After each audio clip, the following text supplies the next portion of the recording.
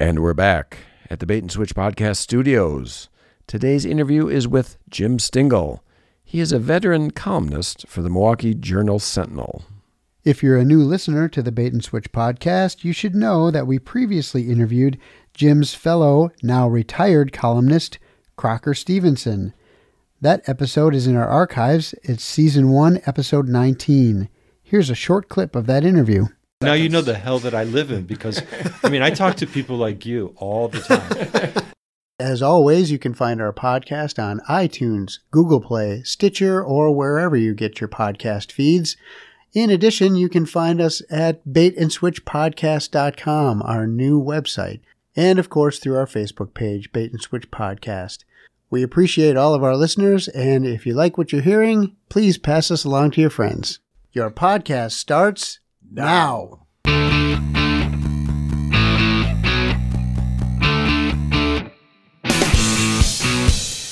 Hola, bienvenidos. This is Richard Wilson. With this podcast, there are no electives. Every program is a prerequisite. The semester is in session. It's Season 2 of the Bait and Switch Podcast.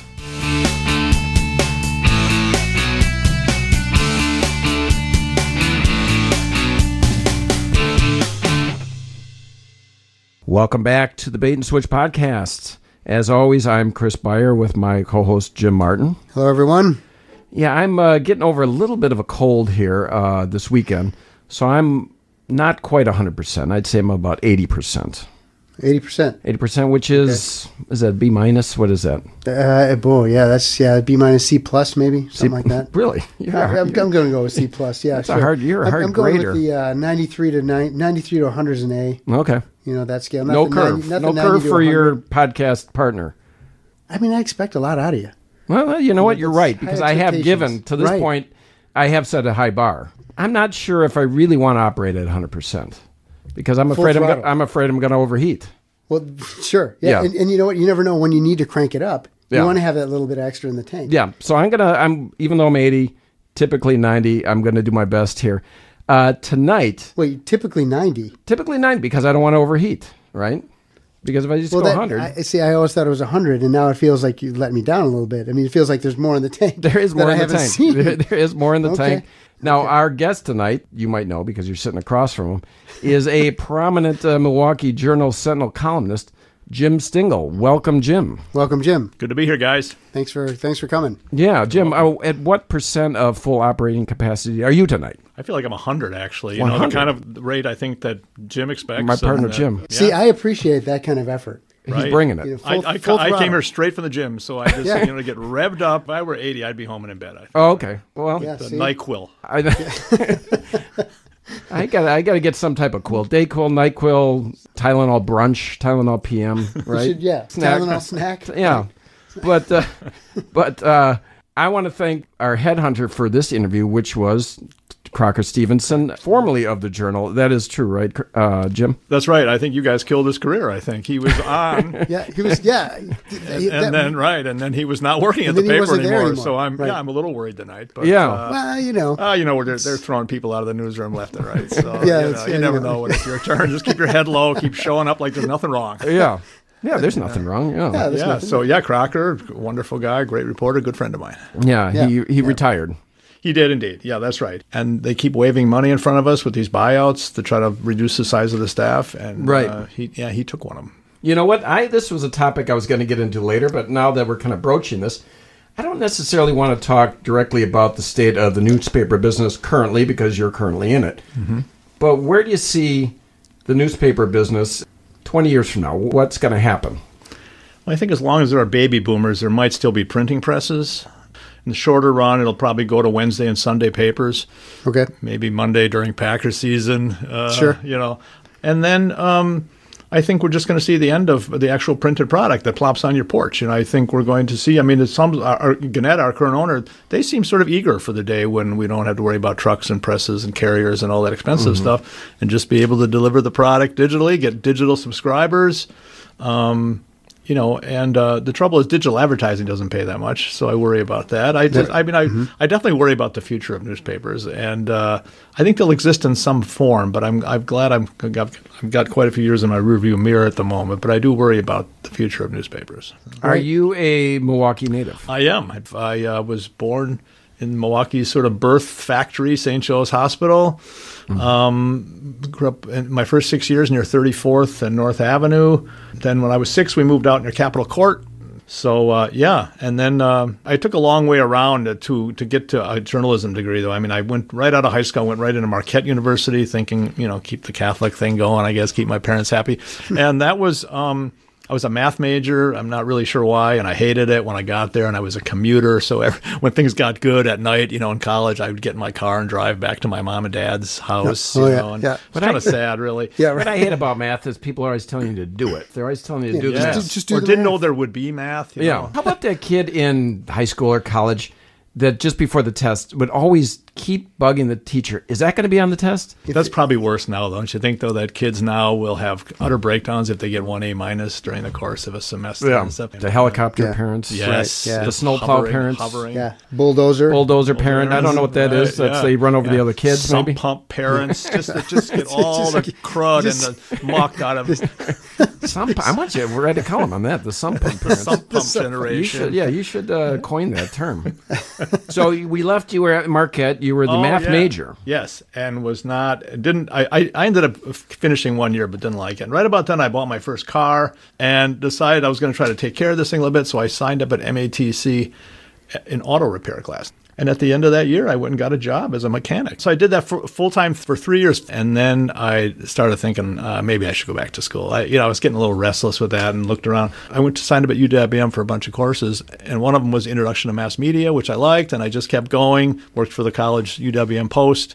Graduated UWM. I started the very next day at the Beloit Daily News as a wire editor, even though I'd never laid out a page or written a headline. You have to kind of fudge a little bit on your pick it up. on your interview. Yeah, right. But I was willing to work cheap, and then I went to the Green. I was there 5 years, kind of learning the business. I was very green, and then I went to Green Bay Press Gazette for almost 2. Reporter up there, and then the Journal. Well, I tried to get into the Journal several times. It wasn't working, but then they hired somebody from Green Bay they liked. And they said, is there anybody back there in Green Bay we ought to look at? And they mentioned me, and next thing you know, I was getting recruited by the Milwaukee Journal. Oh, nice. So, It wasn't Crocker, was it? it was that's not how you Crocker. got in here. Yeah. No, he was a Sentinel guy, and I was a Journal guy. So Crocker and I, boy. now it's been so long now, because papers merged almost 25 years ago. Can you believe it? 24 years ago. How long were they separate companies? They were kind of the same company back when you worked for them. The Sentinel was like a Hearst paper for a while, and I think, and the Sentinel was much older than the Journal. The Sentinel goes back to like 1830s or 40s, I think. The Journal goes back to the 1880s. And then in 1962, they came together under the same company, but continued to compete as newspapers. Combined. So was there? How did that go? Now, I knew a bunch of the reporters anyway from being out on the beats and stuff. You competed against them on the building runs at City Hall or in the courthouse or whatever. It was a soft rivalry in the sense that you were under the same company. Yeah, that's right. It felt that way. Although, again, especially the Sentinel, they were pretty hard. If you got beat by, the Journal, they would really kind of hammer you. I mean, that's the sort of sense I have of the culture over there. I came from the Journal side, so I don't know. Those years feel a long time ago, but the competition, I think, was good. Sometimes it was bad because you would rush a story into print before it was ready. Oh, sure. And, to beat the other paper. Yeah, right. So I remember there was a bit of that, but I think by and large it kept us hungry. Now I think the hungriest news organizations in town are the TV stations because there's 4 of them, and they're just competing for the same police and weather news and whatever. They fill up. There's a lot of stuff that they cover that they just. They're all at the same scenes, and they're trying to get one little angle, one little interview the other one didn't get. Right. know. Is the Journal still affiliated with TMJ? No. They're no longer the same company. No, when we were sold to, let's see, we were independently owned. We owned the company for years and years and years, and then about 4 years ago we were sold to Scripps Howard, and then that was, and then the TV stations were spun off.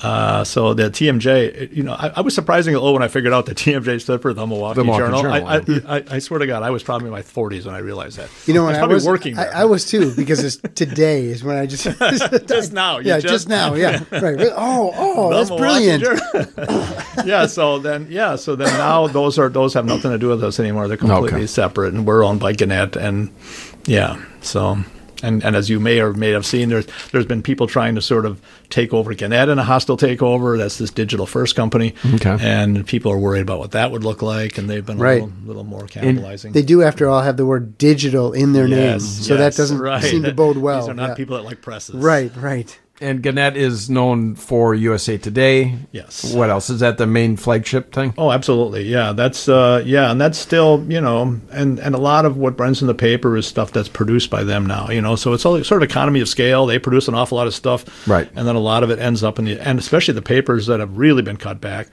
I think it ends up a lot of their paper is just stuff from USA Today. It just ends up because it's something to fill the paper with. Right, and they cut back on the local guys.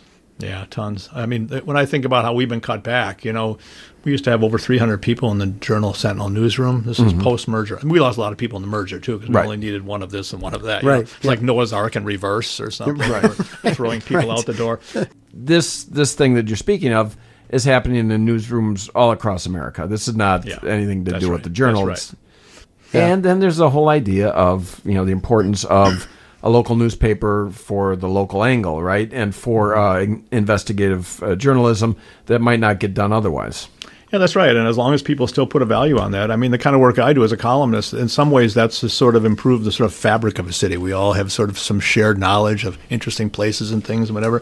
Mm-hmm. But you have to assume that there's a thirst for that, and I think generationally that may change, and eventually people are more interested in what's coming at them on their social media. They're not quite as concerned whether it's local or whatever. I mean, you have to sort of keep your eyes open as to what you think people want. And again, I saw another figure the other day. It says only 14% of adults in America are willing to pay for news and do pay for news. Right. That includes people that subscribe to papers Right. and subscribe digitally. Over 80% of people are just floating along and not paying for any news, which doesn't help the news organizations, of course. Right. The New York Times, Washington Post, some of them have been, there's a lot of fear after Donald Trump got elected that somehow the press was going to be just throttled and stuff. And so those papers have seen an increase in people that want to support them and keep information flowing. We haven't quite experienced that. Yeah. Problem is, there's just plenty of places you can get the news for free on the internet. Yeah, that's right. And then you have to figure out whether that's how reliable it is and true it is, and whether it's the kind of local news you need. But yeah. But if we want, anything of value is worth something, obviously, right? If you value it, then you're going to have to pay for it. But the opposite, I guess, could be that we're just going to end up with a bunch of entertainment fluff, and that's what all these websites are full of, right? Yeah, or aggregated stuff that they get from us. Right. A lot of these Well, that's sites, true they too, take yeah. stuff that newspapers spent money to go and get, and then they aggregate it, and they sort of give it their own spin, and then there it is. Right. So I'm not saying they don't produce anything original, but I think there's a bunch of that as well. So I think I think we'll definitely be poorer when we're living in a post-newspaper society. There's no question about that. Yeah, no question. I mean, and I think politicians will also sort of notice about the fact they're not being watched as closely. Already they're noticing, I think. Yeah. I think, again, we just don't have the people. It's expensive to do reporting, and I think already that's an issue that, from small towns up through the federal government, that we just, the function of the watchdog, you hate to see that go away. Yep.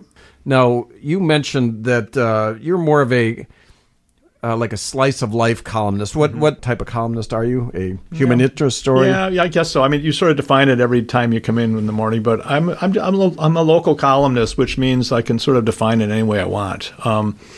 I've chosen to not define it very politically. I think, first of all, these days you can just lose half your audience right off the bat, and then next week when you want to go tell them a nice human interest story, they go, well, "I hate that guy," right? Because last week he Right. said that I should believe this or that. Yeah. Yeah. So I go real easy on that. I'm one of these people. I'm surprisingly.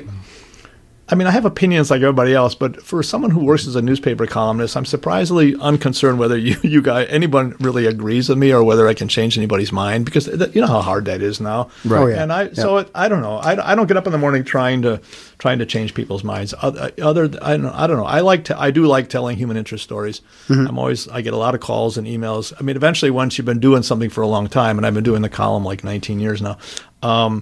People sort of figure out what it is you like to do, and then they think about calling you.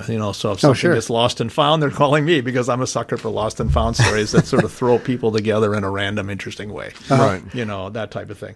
Let me ask you, this is kind of an old-fashioned thing. There was a time back where newspapers used to have missed connection sections, right? Where some guy would put a little ad in the newspaper that said, I saw you at the bus stop on this date and you were wearing this item of clothing.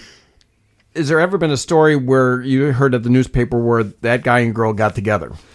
I have done misconnection stories because I was intrigued by that at the time, right? It was like we locked eyes across the, Sure. or whatever. You were with a guy, maybe that was your brother. I'm going to take a chance here, whatever. Right.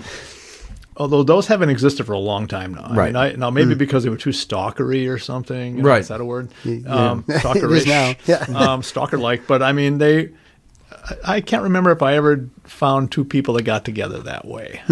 I've definitely, I think I remember. I mean, I think people have gotten together in interesting ways, but I think I'm not sure how well those worked, frankly. Yeah, did it ever work? Yeah, I mean, the idea that someone would happen to see the Shepherd, because I don't really remember it. Maybe they were in the Journal, but I remember the Shepherd kind of had them too. Right. Yeah, missed connections. That was Well, and then not only see it, but be like, that was me, but do I have any interest in a guy who's like, look, like you're putting this thing in the paper? Like, I don't know if I want to get into that. Yeah, some people really assume, the minute somebody sort of looks back at you, that, oh, okay, she's into me, and that's probably, Yeah, right. I remembered a story that I heard about a guy. His dad was a sound man, I believe, for the Rolling Stones album Sticky Fingers or something like that, and it was recorded in a mansion in France. And this kid, who was 8 years old at the time, was at his dad's feet running around while his dad was recording the sound. And 20 years later, he runs into Mick Jagger. And he comes up to him and he says, hey, I was the kid at the recording studio. And he said he acted like he didn't even know me. He acted like, he goes, he was all full of himself, like he couldn't remember. And he's like, he didn't remember, right? How many 8-year-old kids are running around a recording studio? I mean, come on. Have you ever had somebody, I had this happen to me once. Have you ever had somebody from 20, 30 years ago, high school, whatever, and they say, I always remember when you told me this. And you're like, oh my God, I want to hear this. What did I say that stuck in their mind? And then the guy told me, and I had no idea what the hell he was talking about. Yeah. But to him, it was profound, and he remembered it.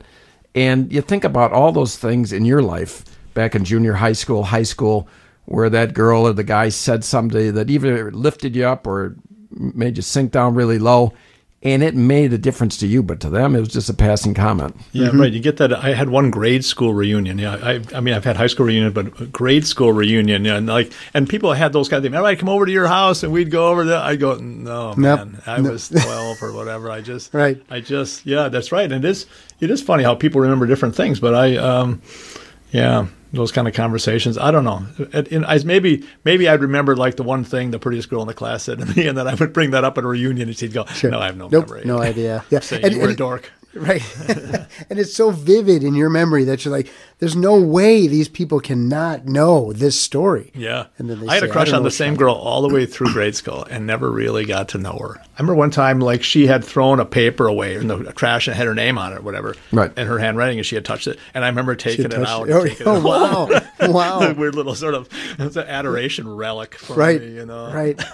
I had the same thing. I had a crush in sixth grade, and this girl, I didn't really get to know her. I mean, I knew her. She knew me. We were in sixth grade. It's a small school. But I wrote her secret admirer letters and sent them to her house. Yeah, and never told her. In the mail? Or what? Yeah, in the mail, yeah. I had a crush on a girl back in kindergarten, first grade, second grade. And I ran into her at the 10-year high school reunion, something like that. And I'd long since forgotten my crush. And I thought it'd be a funny little story, and I told her she was my first crush, and she looked at me like I was a weirdo. It was a very unsettling. That's unnecessary. Yeah, I said, no longer. Just relax. Yeah, right. So that's weird to think that's weird. Yeah, she looked at me. Yeah, that's right. She should have been flattered by that at that point. Yeah, right. I was actually washing dishes at the. I was the guy working at the thing, so maybe that's why. Yeah, so all those weird misconnections and. Talked about your stories. You get leads, or how often you work the leads, or how's that work? Yeah, I get leads every day. I get emails and I get calls from people, and I get paid to sort them out, I guess. I mean, I get paid to decide, and it's getting harder because now that it used to be, is this a good story? And now the decision is, how many clicks can we get from this? How many, Oh, sure. Because there's more pressure to sort of make sure your stuff is being seen, and then maybe people will then subscribe and so forth. Mm-hmm. So you don't want to be a slave to that, but that's definitely on your mind too. And you're thinking, people pitch you a story, and you're thinking, oh boy, I don't know. Yeah, it's good. Sometimes you're I completely like wrong. it, but I don't know Sometimes if you're it's... completely wrong. I did a story a year or so ago about a woman who had outlived her life insurance. And I'm thinking, I don't know, does the click universe really want to read about a 95-year-old woman in the first place, let alone that she's outlived her life insurance? And it went crazy. No, I guess you could argue that she was protected all those years as a death benefit. But she came up as a sympathetic figure. Because she had so carefully paid in and so diligently paid in, and now the evil insurance company was telling her, you get nothing. Get lost. Right? You have no cash value, and you have no death benefit. So see you later. Good luck. Yeah. What types of stories tend to do better, do you think? Sometimes I have a theory that stories about people that have been kicked around or sort of, messed, by the government, by big business. I think those sort of consumer stories. That one, for instance. I think others we've done. I think sometimes people. I used to think I had an editor that thought that people liked that I gave them solace. This notion that there's good in the world and all that. I'm not sure how true that is anymore. I think to some degree that's true, but I think on the bigger picture, I think people now kind of like to be upset. They like to be riled. Hence the stuff you see that moves around on social media. Much. And do you think that's a change from 20, 30 years ago? I think it is. I think it is. I think at least maybe it's not a change, but maybe now we just know how to measure it better. Right. Because you can definitely measure it now. And so sometimes certain kinds of stories I think do well because, I don't know, there's this notion that somebody's being screwed around by somebody in power. So I think that's one category of stories that can do well. You know? I mean, I think people also just big news can do well. I mean, when the Democrats announce their convention's coming, we do a story and it does really well. Right. Certain sports stories. I mean, there's definitely stories that do well, but I think I've noticed that as sort of something I think that. So I try to listen for that. For that, I'm working on one right now that's sort of in that category. And are you? Is it 5 days a week, 7 days a week? What's your column? I do 3 a week. I do Wednesday, Friday, and Sunday. And, if you come in on Monday and you fall a little behind and you're catching up on your emails stuff, now suddenly you've got 4 days to write 3 columns. Oh, you yeah. know, Yeah. And all the reporting, all the writing. And so, yeah. And so I run into a couple of different kinds of people in life. There's people that think that sounds really easy. Right. Because they're like building heavy things and whatever. And they think, wait a minute, you just have to sit down and write 3 You got to write things. 3 stories? And other people that are just the idea of having to do 3 what they sort of see as term papers a week. Right. Oh, yeah. It's horrifying to them. And especially when you say, okay, not only do you write them, you put them out there for anyone to read. Is there a size that you're required to fill? No. It used to be a little more that way when the column ran sort of down the left-hand side of the page, from the top to the bottom. Sure. Especially if it didn't run with a photo. You would exactly fill that. Now that they don't seem as worried about that. It's probably somewhere around 800 or 900 words, maybe, I think. Okay. Okay. Well, again, I've got about a day and a half to do each one, start to finish, reporting, thinking, writing. And so, I don't know, probably takes me maybe 4 hours to write them. How much of an issue is writer's block? No, you don't have time for that. You don't have time. No, that's an author thing. Should I not have mentioned those words? Now, funny. Now that you mention it, I'm starting to feel a little seized up over here. Thanks a lot. There are days you feel like writing about something less than other days, or writing at all. And maybe it's the topic. Sometimes you get a little, oh man, I got to write this yet. I think that Alfred Hitchcock, didn't he say that he loved like imagining every scene of his movie, and then he hated having to shoot it because he had already had the sort of pleasure of imagining every scene. And sort of in figuring out what it was going to be. I've done that already, right? And writing is hard. Writing, especially for, I don't know, a mass audience where you think people are going to pick it apart and like it, not like it, whatever. It's hard, and especially when you have your little picture running with it, you can never really phone anything in. It's not like I'm just going to kind of whatever give the 5 W's on this one and be done. Can't go 80%, can you, Jim? You can't go 80%. No, sorry about that, guys. Let's just back up. What I said in the beginning, I want to apologize. I'm 100% all the time. Full throttle. I just said 80% because I thought you were going to be 80%, and I didn't want to outshine you. Does it feel like I'm 80%? Maybe that's... I don't want to get into it. From now on, We've got guests. 100%. Well, you probably have like a raging nasal infection or something. Yeah. I'm getting over something. 80s, considering all that, you're in pretty good shape. 80's pretty good. What's a story of recent that you got a lot of blowback on? Oh, there's one in particular. It did well, though. I got a lot of readers, but I did a story about a house that was being sold with one final big keg party. And this house had been the location of many great parties, underage / not underage parties back in the day. The parents weren't keeping much of an eye on or whatever. Right. And this was back in the 70s and whatever. Then everybody grows up, and now the house is being sold, and they decided, hey, before we sell it, let's have one more of those parties. This kegger. One last final hurrah. And let's see if we can bring the feeling back. And so I did a story about that. And so blowback-wise, I did hear from people who scolded me about the fact that I was glorifying drinking, young drinking, underage drinking. Alcohol causes a lot of problem in the world, and people have a lot of personal reasons to be mad at you for in any way glorifying it or making it sound like fun. But but again, I'd rather get reaction like that. You don't want the crickets. You don't want to get reaction. Sometimes you get no reaction. It sort of depends. What about a positive one that connected with people of recent? There was a woman whose dog diagnosed her cancer. There was a woman who's with the sniffing or something. Yeah, the sniff. Okay. The dog figured out that she had cancer, and then it also figured out when the cancer came back. And one day, did the dog lay out a treatment plan too? Or? Yeah, right. It was all covered under the. The dog was in network. Yeah. Okay. Thank goodness. But and then one day, this woman had a crew working in her kitchen, and the dog started sniffing around one of the guys on the crew, and she's thinking, "You better go to the doctor." Yeah. Yeah. So that story connected. Sure. It's that kind of stuff. Sometimes there's these stories about people that thrown back together from adoptive situations, or things like that, or people giving each other organs. Have you ever covered any message in a bottle stories? Like rolling up in Lake Michigan or something. Right, Maybe right. I don't know. Or the balloons. On the ocean to do those, right? Or I've done the balloons. Okay. Yeah, the litter. You mean? Yeah, right. There's definitely blowback against the balloon stories too. Because they say, the minute you release a balloon here, you think, "Isn't that wonderful?" Yeah, they don't think it's wonderful over on the on the Michigan side of the lake, because that's where they all end up. I've done those kind of stories though, where they end up with a message on them, and they end up 4 or 5 states away. Yeah. And again, that throws people together who wouldn't that normally be never together. would have been. Yeah. So I brought together through litter. Through litter, that's right. See, litter's not so bad. Litter's not so bad. Sometimes. Well, hey, that's where I want to leave our audience here till next week. That litter brings people together. Yeah. Now, that being said, I did hear, as I'm wrapping up our first half hour, I did see where Milwaukee is raising the fine on litter. It's like a flat $500 fee. I saw that too. I was surprised how low it was. It wasn't. What was it? It's like $25. It was 15. Low, yeah. Well, time to clean up your axe, Dingle. All right.